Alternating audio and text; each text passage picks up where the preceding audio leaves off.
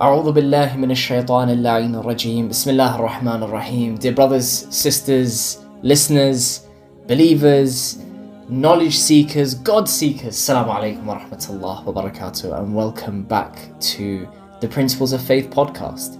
The fact that you're back hopefully means that you enjoyed or benefited from the first one, and that you've spent the last few days since you've last listened to it reflecting or pondering, thinking, and maybe seeing things in a slightly different light. And I really hope, inshallah, it's helped, and these next upcoming sessions will also continue to help as well. So where did we get to last time? Last time we said, why do we think? We tried to answer this question, right? Why do we think and study in order to know and understand the creator of the universe? That moment that comes to all of us in our lives at some point. Why does it come about? What is it? Why did our body? Within us? Why do we start to think about it? And we gave 3 examples as to why this comes up and what's within us that's innate within us all that makes us think about these concepts. The first example that we gave was the coma example. That within all of us there's this love to be well informed and to understand the world and to understand why we're here, what's our purpose, what's our goal, what's happening next, how did I get here? The second example was this sense of gratitude, and we gave the example of the banquet and the milad, that you want to thank the host, and to do that you want to identify who the host is and make sure you thank them in a way that they want to be thanked, that is beneficial.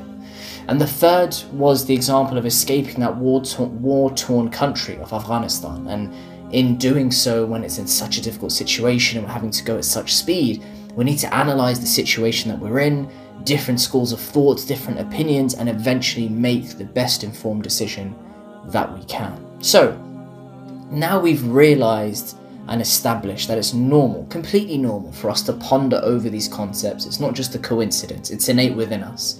The question that then arises is if it's worth it. We get loads of thoughts in our lives, right? Loads.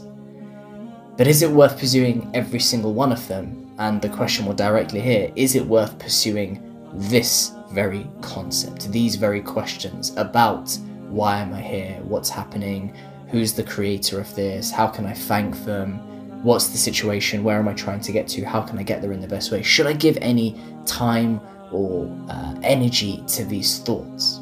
And to evaluate this, we'd probably want to know, well, what value could come from understanding this creator that we keep questioning if it exists, or this belief in God, or if we call it theism. What value actually comes of this? If I do go and find out who the host is, what value would come of that? If I do try and figure out what my purpose is and why I'm here and how I got here, what value comes from that? So what value comes from believing in a God, or what value comes from theism? And Ayatollah Nasir Makarim al-Shirazi, he looks at and presents 4 impacts that this belief has on our lives.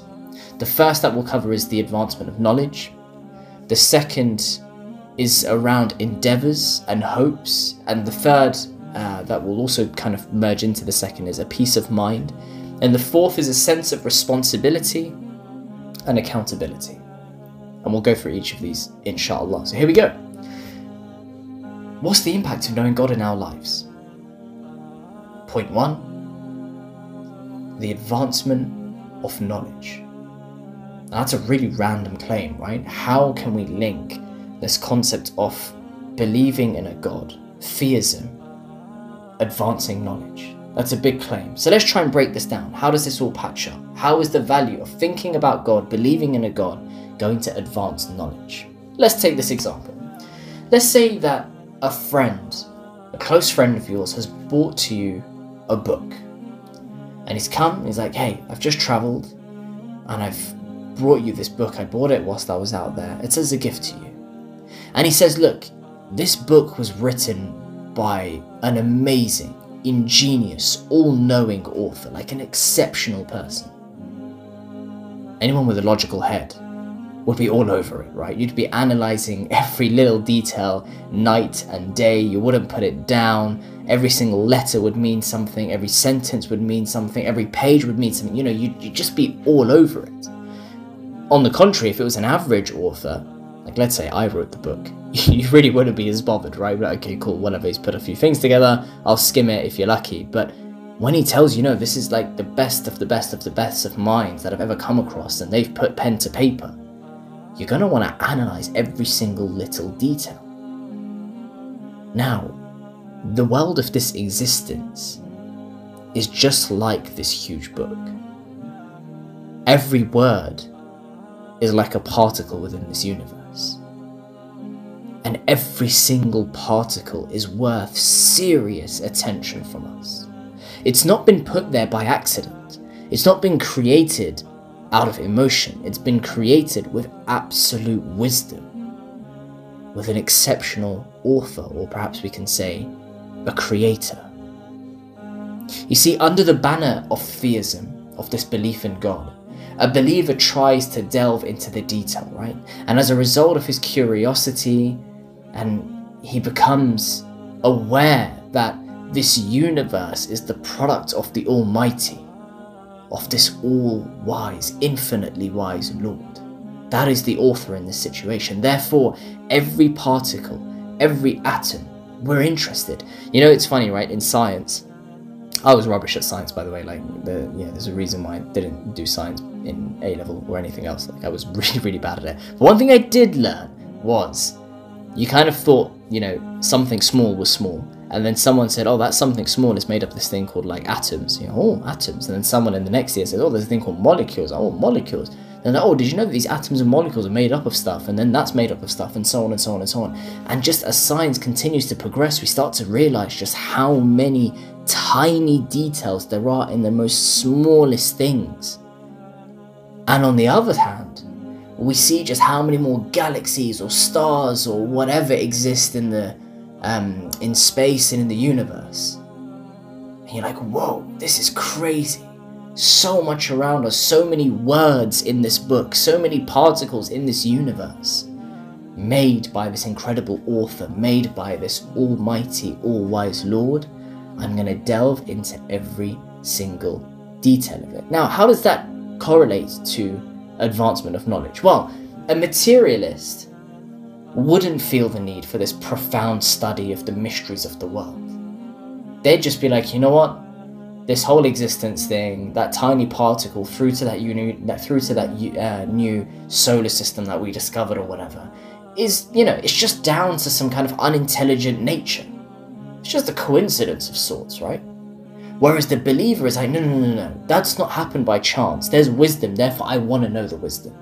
On the one hand, the materialist is just kind of giving up and saying there's not really much more point, let's just see what happens. On the other hand, a theist is active in that pursuit. Every tiny detail, they want to dig, because they know that there's more behind it. And some scientists even believe that, this concept of a God exists, but its name is nature. And just that this nature is extremely and coincidentally well organized, how convenient. So in summary of this first point, theism is a means for this enhancement of the sciences and human knowledge. We believe that there is a depth behind every single particle, and we want to understand this perfect creation. We want to know what this perfect author's been up to, how great that mind is. We'll never be able to understand it, of course, but we're going to die trying. That is how theism and this reflection of these things that come inside of us about contemplating on the world and our creator can correlate to the advancement of knowledge, and there's value behind this theism. The second point, and I said we're going to link the second and the third together, on what the impact is of knowing God in our lives, theism in our lives. We said endeavours and hopes. I've kind of summarised it as, look, you're not alone, and this is a massive, massive topic. We're confronted with worldly complexities all the time. I've got the BBC News app on my phone, and every single time it goes off, there's yet another death, there's yet another murder, there's yet another COVID variant you can probably imagine when I'm recording this. Or maybe it's an email that you've lost a job, or it's a message saying that a family member's passed away. Maybe it's a message of a really close loved one saying that, they want to cut ties with you. And sometimes you just feel alone, right? In those moments, there is this belief in God, this theism that we have, it just comes to our rescue. And it enables us to just face our problems. Those who believe in God, they don't see themselves as lonely and alone or helpless in those moments. They have something that no one can take away from them in that moment, and that is that belief in God. Because God's power and might is beyond every single obstacle. No hurdle exists for God, right? You could be in the toughest of situations, and we'll mention this in the next session, but you could be in the worst of situations. And yes, you may not be able to do anything about it yourself, but at the end of the day, you have this belief that there's this all-wise, invincible, everlasting, all-powerful creator. That kun fayakun. Be and it is. Or just get it sorted, no hurdles exist. God steadily kindles this light of hope in the hearts of genuine believers. And as a result, the true believer never becomes hopeless or disappointed. And in that pursuit, we find Allah subhanahu wa ta'ala. And there is a line in Dua Arafat that I absolutely love by Imam al-Hussein alayhi salam. And to be honest, I wouldn't be surprised if I mention this line like 100 times, or even other lines from Dua Arafat during the series, if Allah gives us the tawfiq. But if you want to understand Tawheed through the words of Imam Hussein alayhi salam, this is one area that you can look into and just be fascinated by. So what does he come out with? Imam Hussein alayhi salam in this dua paints a picture for all of us when we feel alone, but we dig deep. When that tough bit of news comes in, and we feel alone, but we dig deep and we find something. And when we find that thing, the thing that we lost no longer matters. In Dua Arafah we say, مَاذَا وَجَدَ مَنْ فَقَدَكَ. What has he who has lost you found? وَمَا الَّذِي فَقَدَ مَنْ وَجَدَكَ. And what has he who has found you lost? Wow! What a line! What has he who has lost you found? Like seriously, if you've ditched Allah subhanahu wa ta'ala, tell me, what is this new thing that you've got? Some money? 500k? Yeah, it'll be gone in a second. Or you got a new jumper? Yeah, it'll be gone in a second.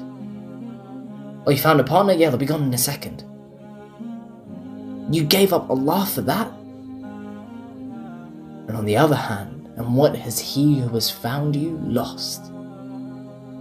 Oh, you lost a group of friends, but you found Allah subhanahu wa ta'ala in the process? Because perhaps your friends didn't want to go in that direction? Beautiful. Oh, you know what? You lost a job because you stood up for your principles? Yeah, that's nothing compared to what you found, which is Allah subhanahu wa ta'ala. What has he who has lost you found? And what has he who has found you lost? Like, this line is just incredible. And it also gives this peace of mind. We don't worry over these future events that much more, right? We have this deep faith, and we can see around us that mental illnesses are on the rise. Some say more than ever in the past. And one big factor behind this is it's anxiety. It's worry about future events that, I can't control what's going to happen. And scientists suggest that one factor that alleviates this worry is faith. Because this conviction and faith that no one can take away from you can help deter one from being anxious and being worried. And a true believer feels safe that Allah is looking after their every single affair. That Allah has written your rizq. You just need to work hard and Allah, that rizq will manifest itself. You see, these deeply religious individuals at points, you just look at them and they're so tranquil at all times, despite what they've gained or lost. They're much the same, they don't change. Zainab alayhi salam, whether she's in the happiest of her days, or what we perceive to be happy, versus the toughest of her days, Yawm al-Ashura, she still only sees beauty. She's completely tranquil, she's completely chill. She's just got this complete conviction that she's safe in Allah's plan, that Allah is looking after her every single situation.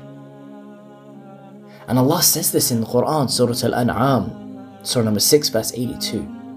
Bismillah ar-Rahman ar-Rahim. الَّذِينَ آمَنُوا وَلَمْ يَلْبِسُ إِيمَانَهُمْ بِظُلْمٍ.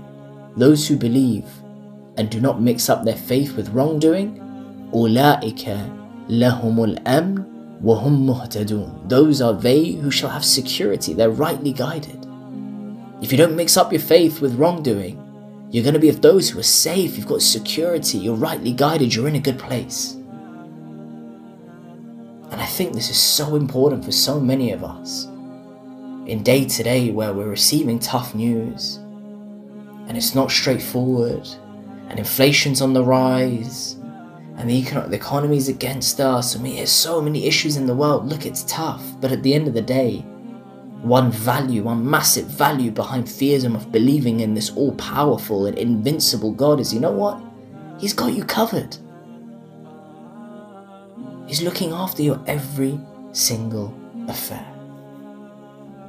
And the last impact that we mentioned at this point of knowing God in our lives is that it gives us a sense of responsibility. Let's take the example, right, that if you're at work or even at uni, right, or at school, and you see someone, a colleague or a classmate is getting the blame unfairly for something that they just simply didn't do. You know, you're in a room and there's 5 of you, and someone's bag's been stolen or whatever, someone sent an email that they shouldn't have sent. And you're there and you just hear, you know, David's name keeps coming out, oh, David did it, and you knew it was Matt. No doubt it was Matt. You saw it with your own eyes. Many people in that moment won't speak up. But as someone who feels accountable, as a true believer that knows that there's going to be a day where you'll be questioned, why didn't you stand up in that moment? Why didn't you defend that person's haqq? This true believer feels a level of responsibility. They will and they must stand for justice. You know, we kind of see this internal policeman within ourselves at times, watching our deeds continuously. You're walking down the street, there's something that you shouldn't look at. No one's going to say anything if you have a look. No one's going to say anything, right? You can get away with it, chilling. But in reality, you have this inner policeman that you're like, oh, I'm accountable. You know that guy's getting told off and he shouldn't. You're like, oh, I'm accountable, I've got to stick up for that. Those without that internal policeman, those without that great Lord that's going to hold them to account for everything that they've done, apart from being seen maybe, and maybe a conscience, but that'll, you know, that could be Allah subhanahu wa ta'ala's fitrah that is placed within him. But those without faith, you know, they could be self-centered in that moment, right? They've shut off their fitrah that Allah has put within them. They don't have any responsibilities. They're not accountable. Yes, I'm not saying, you know, we're not saying that they won't be responsible in that moment, but we're saying there's nothing tangible that's going to hold them to account. But you and I, as believers, we know there's going to be Yawm al-Qiyamah. We've got to be ready for that. We're going to be questioned for it. So this value behind believing in this God, in theism, is that we feel this sense of responsibility. It's not just me doing right when people are watching, it's me doing right at every single moment of my life with everything that this incredible Creator has given me that I really don't deserve. So just to step back and conclude, we said last time that there are reasons why we think and study in order to know and understand the Creator of the universe. We're curious, there's a sense of gratitude, and we want to analyze and do the best in every situation that we can. And in today's session, we said, look, is there any value in actually giving any time or feeling or energy to those thoughts? And we've said, well, look, if we do so, it's going to help with the advancement of knowledge, because we believe that there's amazing wisdom behind every single tiny little particle in this world, because it's been made by an all-wise Creator, and we're curious. It's not just down to luck. Then we said that it also helps us with our endeavors and hopes and peace of mind, because we know Allah has got our affairs in order and we're safe. We're never in a bad situation. Your mum chucks you in the pool to help you swim, but you know you're safe in every single moment. Yes, you may feel like you're drowning, but she's given you the armband, she's given you the lifeguard, she's given you everything, and you know she'll be there if need be. The same way Allah subhanahu wa ta'ala has put you in this situation, He's there, He's got all of your affairs sorted. And when you're in the swimming pool, you come out eventually a few years later learning how to swim. And in this difficult moment, Allah teaches on the other side patience, for example. And the last point that we mentioned is that it gives us a sense of responsibility and a sense of accountability that perhaps we wouldn't have otherwise. This inner policeman where we patrol ourselves. Our fitrah wants to do right. Allah has instilled that within us. So that brings us to the end of session 2. As ever, if there was any benefit from this, please pray for Ayatollah Nasir Makaram al-Shirazi, whose content this is. Any mistakes, let me know so I can rectify it, and that was not my intention, so please forgive me. And hopefully, you will join us for the next session as well, session 3. Pray for one another, pray for the Imam of our time, may Allah hasten his reappearance, and inshallah we'll see you then. Assalamu alaikum wa rahmatullah wa barakatuh.